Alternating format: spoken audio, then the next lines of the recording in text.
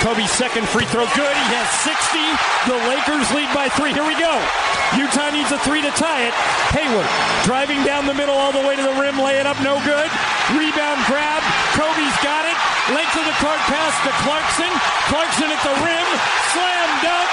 Game in the refrigerator. And the Lakers are going to win on Kobe's last night. He's going to score 60. And I don't believe what I just saw. And I don't think anybody did. Brian Kamenetsky, Andy Kamenetsky, George Sedano, Ramona Shelburne. There were a lot of things that happened over the course of Kobe's career that were just like those kinds. I don't believe that. Oh, yeah. I don't believe what I just saw. That moment was pure Kobe in so many ways, and the theater and the accomplishment and this ability to do something unexpected, all of it. So I was in Bristol getting ready to do Mike and Mike the next morning. And it was the Warriors were also on at the exact same time. Yeah. One game was on ESPN. They were going for 73. The other one was on ESPN too.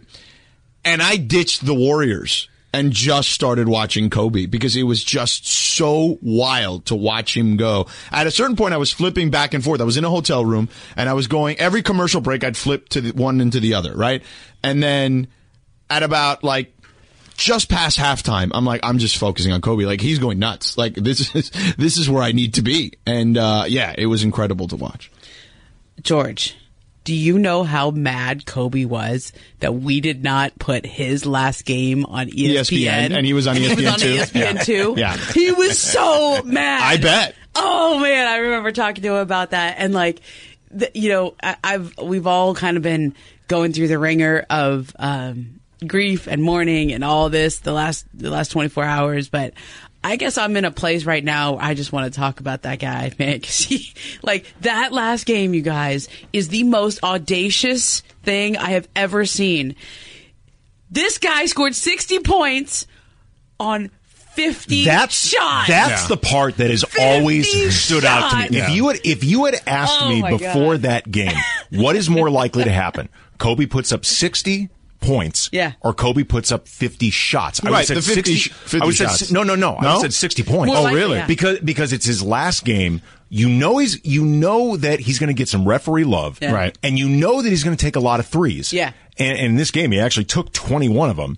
But Kobe, we saw 21. Well, the analytics told him to take right, exactly. Right. They did. This is Kobe being part of the modern game. So it was I remember talking to, all of his teammates were there, right? So this was, Robert Horry, Shaq, Horace Grant, Lamar Odom, Rick Fox, everybody, Sasha. And I remember Horace Grant was like, it would have taken me 4 weeks to get 50 shots. But honestly, I'm not being facetious when I say this, because I said this in the moment. I did not think Kobe was, at the time, physically capable of putting up 50 shots. I don't think. I think he was absolutely 50 shots is exhausting. Ramona, do you think he thought he could put up 50 shots? He had never taken 50 shots in a game before that, ever. I don't remember even now. double, triple overtime games. He had never taken 50 points in a game, Kobe, 50 shots ever. His entire career, the knock on Kobe was selfish, took too many shots. And in his last game, he just said, YOLO. YOLO. Yeah. But also, too, he just went and took every damn shot. And his teammates, forced him to. Mm-hmm. There came a point in that second half, because if you remember this game correctly, he sucked at the beginning of the game. Yeah, it wasn't good. He came out, and we were all hence the flipping back and forth between ESPN and ESPN2. The anticipation was, really building. I was texting him all day, and I was like, I'm going to make you cry. I'm going to be Roy Firestone. You are going to cry. And I think he had fun. He was like, nope, I'm at the office. I'm chilling. I'm fine. And I forget what he said. It was so funny. It was something it was like an emoji, and it was like, you will not make me cry, or I'm the anti-crying Mamba, or snakes, whatever it was. But he was so focused on, this is just another game. It happens to be the last one. I'm just going to do this. And I was like, I don't believe you. And then he went out and sucked. And I was like, okay, this moment is pretty darn big for him. He's probably choking back the tears. He's feeling the nostalgia. Every bit of him that said, I can compartmentalize whatever the hell I'm feeling, was not working, right? And then he actually does it. Right. So we get towards halftime. He starts making a few shots.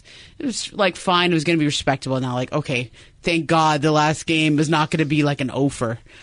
And in the second half, he just gets it going. Yeah. And do you remember that momentum, like as the game's winding down and we're all watching, like there was no time to be nostalgic or sad.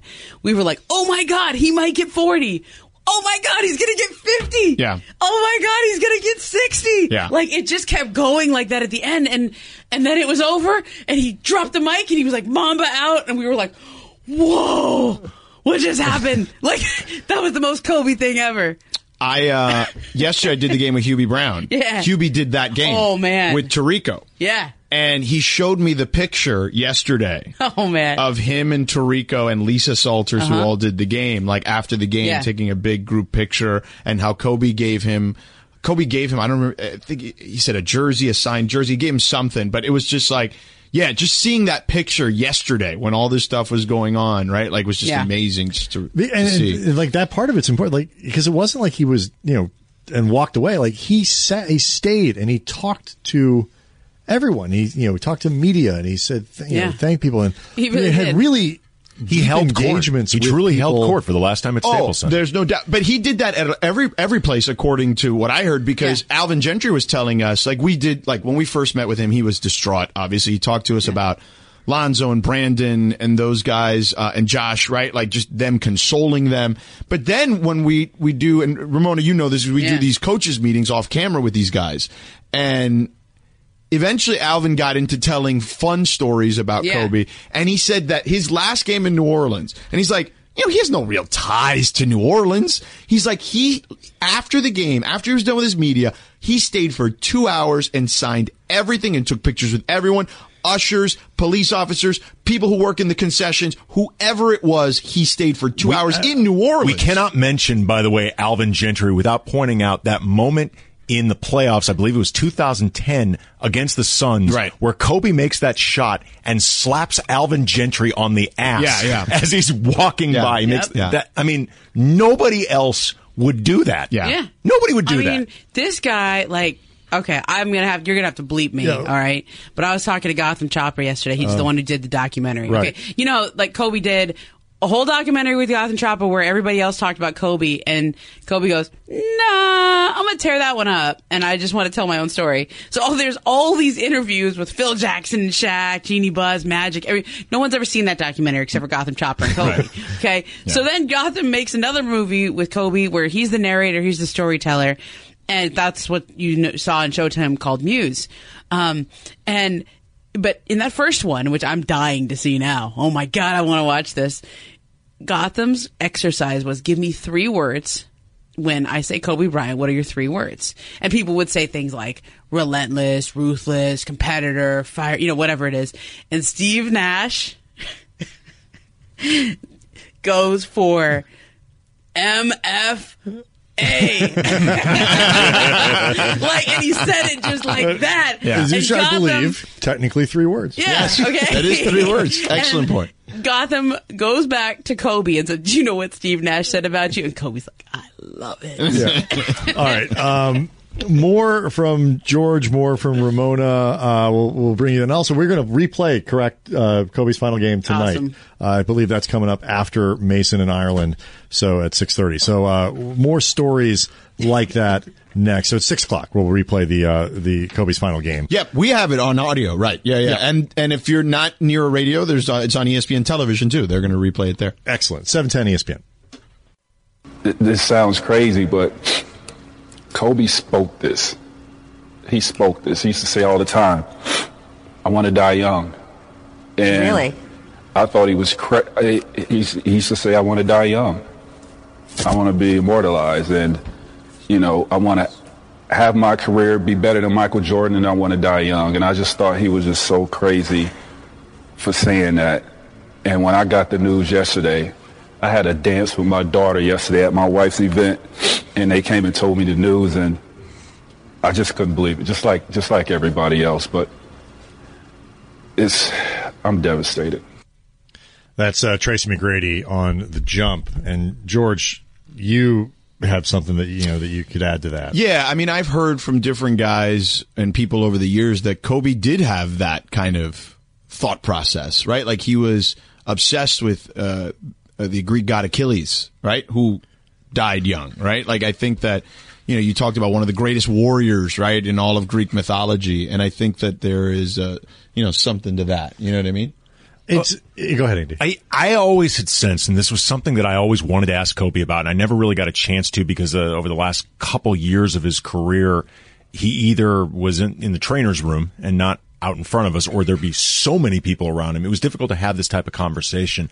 But I had always gotten a sense before the Achilles tear that just changed the math on everything, that Kobe would have wanted to leave the game a little early with a little bit still potentially left on the table, then hang around a little bit too long and let people ultimately see him in the vulnerable place that we did, because the Achilles left him no choice. And at that point, he wanted to show that he could do this. He wanted that became its own challenge. Right, and to conquer it. But I had always felt before that Kobe would be that rare athlete that would be willing to leave the game a little bit too early, because that would guarantee that he would leave on his own terms. So in sort of a micro sense, his career might die a little young. Yeah. Yeah, it is wild, and I could see that, have a short life, large impact, right? Like, that is something, the more you talk to people who were around him, like Tracy McGrady, the more and more you hear that stuff coming to light now. And, nobody wants to believe that that's, and like, of course, like, none of this is, foretelling. It's also not literally like that he would trade time with his family and all these other things. But it just so happened that, it's something he discussed openly and was okay, in his head, if that was indeed the case, which is kind of wild. It's one of these things where you look at the sort of the totality of this life that he lived, and you really can divide it into these two chapters. And, like Andy, you talk about like the career dying young or whatever might have happened if this Achilles. There's this whole other thing that I think you can now repeat the same process with, and that I think, I wrote about this today. This is to me is what's so sad beyond the loss of life and all these other things that we've talked about and that you just naturally gravitate to. Mm-hmm. There was this other life of Kobe, like 30 years from now, where he was going to be. Well, Bill Plaschke wrote this, right? He was going to be gray and but this guy standing ovations. My kids' kids, whatever. That's the guy who wrote the books that I read when I was a kid, or that's the guy who made the movie that I like. Or there was this whole other place where Kobe was going to, and that to me is where I feel the greatest sense of loss, because the memories that he made for everybody on the basketball court, the times that we spent in the locker room, that stays. Right. It's the other stuff that I feel like I don't get to see. The stuff you miss out on, because that second chapter of his life was certainly something he was as focused on as far as his work ethic was concerned as he was when he was a basketball player. And, you talk to people who were doing projects with him. There are so many projects that were in the pipeline and that were already started that you wonder, like, how much of that will get done still, and how much of that will get done because we want it to get done, or how much of it will get done because those particular people still have the ability to be able to create and finish that particular content. 877-710-ESPN is the number as we remember the life and the career of Kobe Bryant. Let's go to John in Camarillo. John, go ahead. Hi. Yes, hi. I have just a quick story that's meaningful for my wife and I. About our 13th anniversary, the day before, she tells me that Kobe's having his book signing over at the Grove in Hollywood. We get up that morning, 4 o'clock in the morning, and we drive there. We get there about 5. Long line coming from the front of the Grove all the way out to the street of 3rd Street. And my wife and I look at each other, and we just see that this is going to be a long day. We look at each other, and we basically go, we're going to do this once, and we're going to do it just because it's Kobe Bryant. We're in line to get passes from 6 a.m. to 2. 2 p.m. is when we get our pass, only to have to come back at 5 to get back in line. And Kobe's signing was from 7 to 9. We're in line. We're actually in the building at about 9 o'clock. They say Kobe's leaving. Moaning, groaning. We're kind of sad. he actually gets on the PA and actually says, "For everybody in the building, I'm going to stay to see all of you." We didn't see him until about 10:30. There were still some people behind us. And pretty much that was a full day to see Kobe for a brief minute. But it's cherishable, and just the idea that we did that. And I'm grateful that I did it, because I lose the opportunity of not seeing him again. And John, thank you so much for that call. And Kobe Bryant, more than most stars, more than most people in his position, I think LeBron James understands this as well. Understood the value to people, Andy, of what it meant to meet him, of what it meant to be in his space, even for a minute, and what a gesture, a handshake, whatever it might be. Kobe understood that deeply, and it's one of the things I respected about him. Well, I think he also understood it in part because he played such an active role in creating the mythology in the first place. Like the reasons that you would want to be in Kobe's presence, to see him live, to experience that, he understood it because he told you exactly what it was. He told you in a lot of ways why you would want to be in his presence, and then he backed it up. Right. Time and time again. Oh, I don't think there's any doubt about that. I mean, he had an aura of him, at a very young age. I remember covering games, I wasn't here, but I'm saying I covered the league, so sure. I would be at games, and you could just tell right away that he was someone that was going to be memorable. Frank Isola, so I'll just kind of tell this story because we taped Around the Horn today, and on Around the Horn, we did a special Kobe show. It was all Kobe, one topic, no points, just people telling stories. And Frank Isola told the story that he was at Kobe's first game. He saw Kobe's first free throw. First points were free throws. And he says that Del Harris turned around to them and said, "I also saw his dad's first points too." And he's like, that always sticks with him. And he's like, right away, like you could just tell the way he carried himself, even after that first game, that first time scoring points in the first game he played, like that, he was like, this guy, he's different. Like you could just tell immediately. And, the way he came into the league and just the swagger, like, as a 17-year-old guy, the assumptions that he made about what his place was going to be in this league were just tremendous, and didn't care about some of the shortcomings, right? The air balls against Utah, like that stuff didn't faze him not one bit. He was somebody that was just willing to touch the sun. He was willing to dare do that in his career. That is a perfect way to describe it. And I want to talk more about that next. We'll also take some more of your calls. Sedano sitting in with us, Brian Kamenetsky, Andy Kamenetsky, 710 ESPN. Brian Kamenetsky, Andy Kamenetsky, George Sedano here at 710 ESPN as we remember Kobe Bryant and celebrate the life and career of Kobe Bryant. Joining us right now, a man who spent a lot of time with Kobe, around Kobe, writing about Kobe as a story up today at the Undefeated at ESPN, chronicling the career and life of Kobe Bryant. Marc Spears joins us right now. Marc, thanks so much for coming on. We really appreciate it. Hey, man. Wish we had a better subject, but I'm still stunned. I'm still trying to process it all. I'm still, still trying to figure this out. When you sat down to write, there's so many places to start, so many touch points that you could use to write on about somebody like Kobe. Where did you want to start? What did you want to communicate? Well, I don't really like writing about myself, but I instantly felt like I had to kind of like just tell the story of what it was like to like know him personally and what he meant to me. Look, we meet a lot of athletes, and it's inevitable at some point that you gain relationships with some people that are different with others.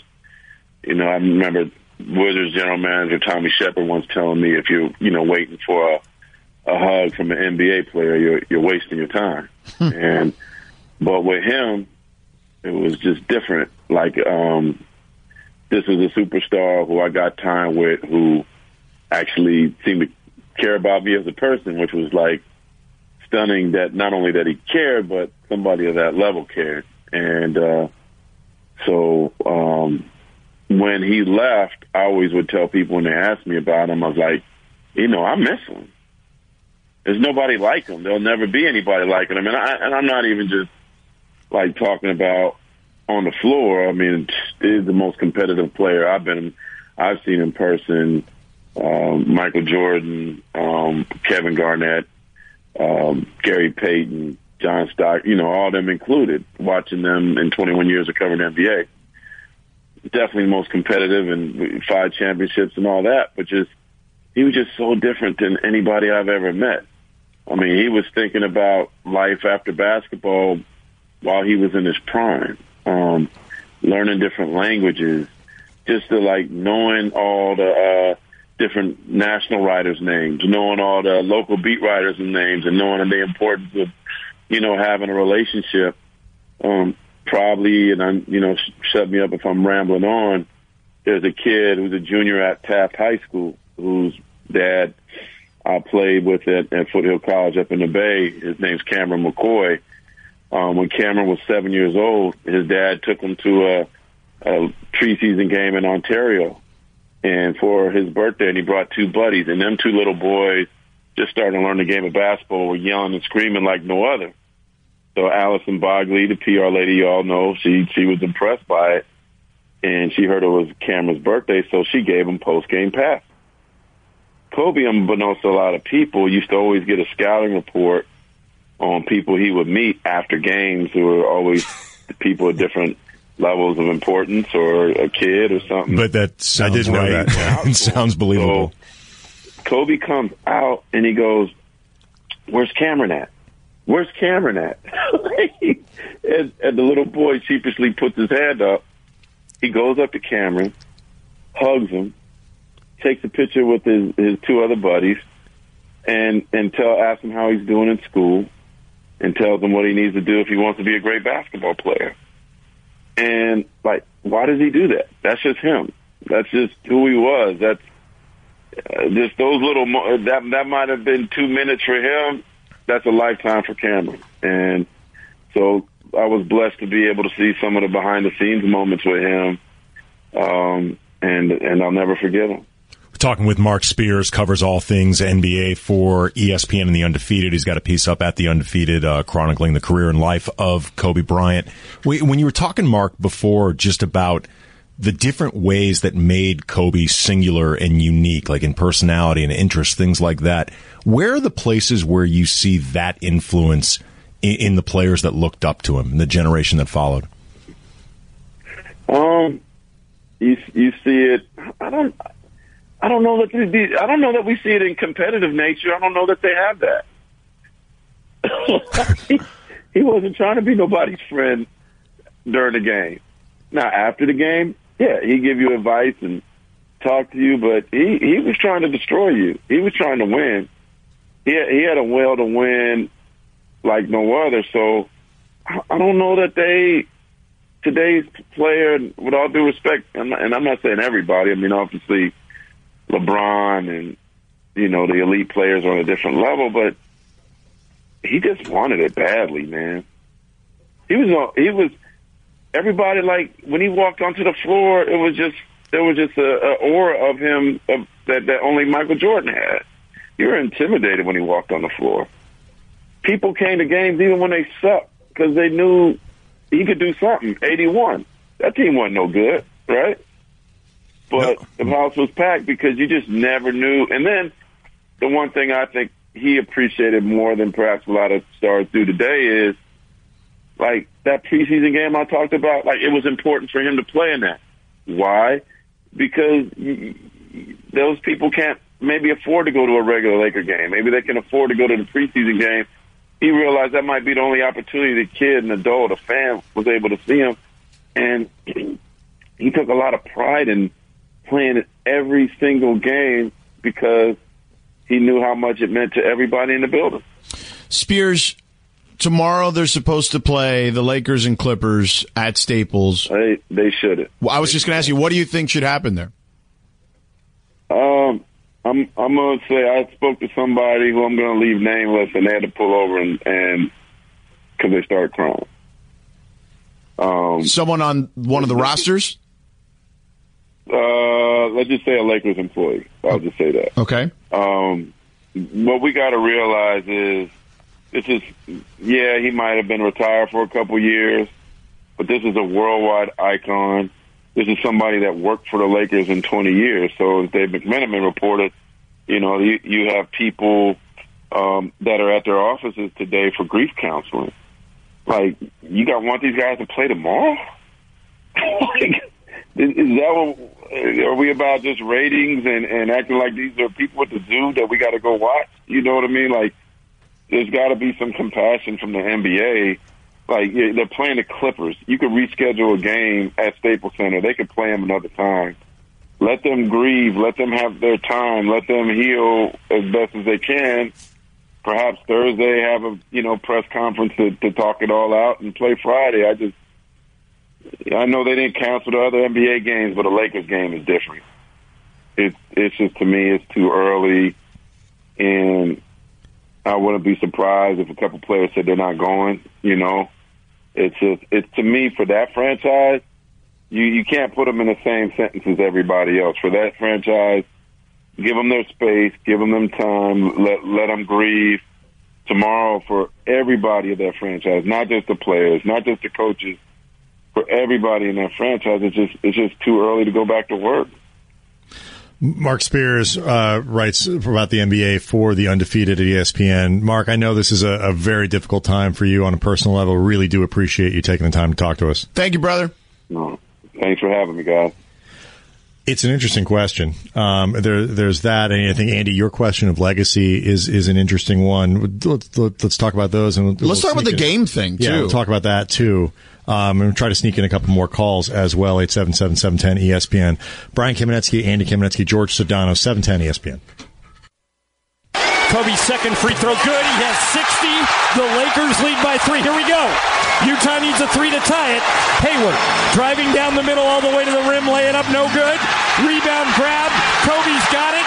Length of the court pass to Clarkson. Clarkson at the rim. Slam dunk. Game in the refrigerator. And the Lakers are going to win on Kobe's last night.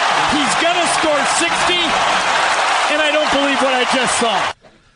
Brian Kamenetsky, Andy Kamenetsky, George Sedano, 710 ESPN. That, of course, Kobe's final game. I want to play this one again. Are we running that tonight, right? Yeah, we are. Yeah, if you did at 6:00, if you did not know that, it's going to be on here. We're running John Ireland and Michael Thompson's call of Kobe's last game.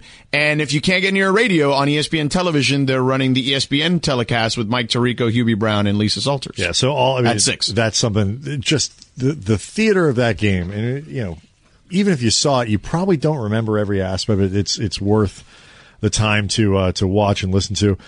I love this call too.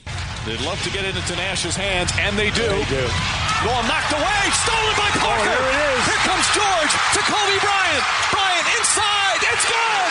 It's good. Mike Breen. So amazing. 0.7 of a second remaining. Walton can tip it. Bryant with the save. Oh, you got to get a shot here. Final seconds. Bryant for the win. Bang! And that, of course, leads to that iconic photo of Kobe pulling the jersey. That's the 2006 playoffs against Phoenix Suns. He pulls the jersey aside to show his heart. I mean, 20 years worth of that. I get chills just listening to that. And then look, John is great and Billy Mack is great, but Mike Breen is the voice of a generation of the NBA, and there's a reason for that, because that call right there is impeccable. So Marc Spears, Andy, was, when we just talked to me, he raised the question of, do you play on Tuesday? Your Lakers Clippers still, as far as I know, scheduled to go. But Marc made some very compelling arguments as to why you might want to push that game back. What do you think? I mean, to be honest, I don't know. Because I'm not the players who have to go through it. I mean, I can envision and I can empathize what it would be like to be in their place, and I could make the argument that it might be easier for them to just get it over with and not have to deal with any sort of impending game that's going to be coming in, deal with this impending moment that at some point you're going to have to be in front of. I could also just as easily see the argument of, this is not the time, and forcing these guys to take on that mental space to do this isn't fair for them. I don't know the answer. And I think that Marc brought up an interesting point about just the practicality of it, right? Both these teams play in that building. You could find another open date from here to April 15th or whatever it is to get that game in. You could. I'm sure you could. It's not going to be easy. There's a lot that goes on at Staples Center, but you could figure it out. There's some dark nights here and there. Yeah. It shouldn't matter, but it's also an important game. Oh, it is. Like, if the Lakers were great and the Clippers were terrible or vice versa, it might be a little bit different, but this is a consequential game. Right. So you want both teams in the right frame of mind. Right. So, I mean, Andy and I, like you, George, everybody calls. If anybody who knows that you've been around the Lakers at any point in the last 15 years, you're getting a phone call over the last couple of days. And one of the things that people have asked me, and I've really tried to avoid the question, is just, what does this do for the Lakers this season? And there is no answer to that question, but at least. But it kind of gets to what you're talking about, George. Like, what do you do in these? When do you start? Like, what is the right way to handle, the impacts for games that are so consequential for a season now, which at least very much in this moment feels kind of meaningless in that way. Yeah, I get it. But at some point, right, like you have to start the healing process. And maybe Marc's right. Maybe you cancel tomorrow, Marc Spears, who was on with us, and you give the Lakers some time. You find a place in the schedule to reschedule that particular game between those two teams who share a building, and you let them play on Friday against the Blazers, right? Like, maybe that's enough space for people personally. Maybe not. I don't know. I was going to say, I think where the answer at least potentially lies is find out from the players. Just ask them what they want to do. And I don't know the practical ramifications of trying to make everything that they want happen, but I know that that's where it starts. I will say this. Look, I don't ever claim to be someone that knows LeBron deeply like that, but I've been around him enough. And I have a feeling that he understands, first of all, the grieving process is going to be difficult for him, no question. But I also think he understands his place not only in history now, more than anything else. He understands now his place in this city at this particular moment. Kobe literally passed the torch to him with that tweet. And I think he has this monumental task of trying to heal a city. I will just say this. Outside of Kobe Bryant, there's probably not another person on this planet that plays basketball that I would want that at his feet than LeBron James. I'll be honest with you, I had not thought about what this means in terms of LeBron's role with the franchise. It does change it significantly. Well, it's interesting, too, just because last year LeBron was so visibly detached from the organization. He was so visibly keeping everything at arm's length because he wasn't satisfied with the team. He seemed to have, I think, a very disconnected relationship with the fans. But then this year we've seen way different, so much more invested, so much more, I think, really into the idea of being a Laker. And you have to imagine that this, with Kobe's death, just ratchets it up that much more. Just the responsibility that you feel being a part of this franchise, now really being that face. I wonder, too, guys, do you think it matters? I mean, the players are foremost, the organization is foremost, the family is foremost in this equation. I wonder where the city at some point needs this moment, I think, to have this honor and a moment of so everybody knows what's coming, whatever it's going to be. It's another testament to how deeply ingrained Kobe was in LA. Oh, listen, I've only been here 4 years, and you can see that right away. Like, literally, I have had people over the years, like, Mamba mentality. Like, it is an ethos, amongst people here, because he's allowed you to believe, and rightfully so, that if you apply yourself and you have that kind of work ethic, regardless of what you do, if you're a salesperson, if you're a teacher, that if you have the right work ethic, you can be the best at what it is you do as far as your craft is concerned. And it's impacted the entire city in that way. I will take a few more calls, 877-710-ESPN.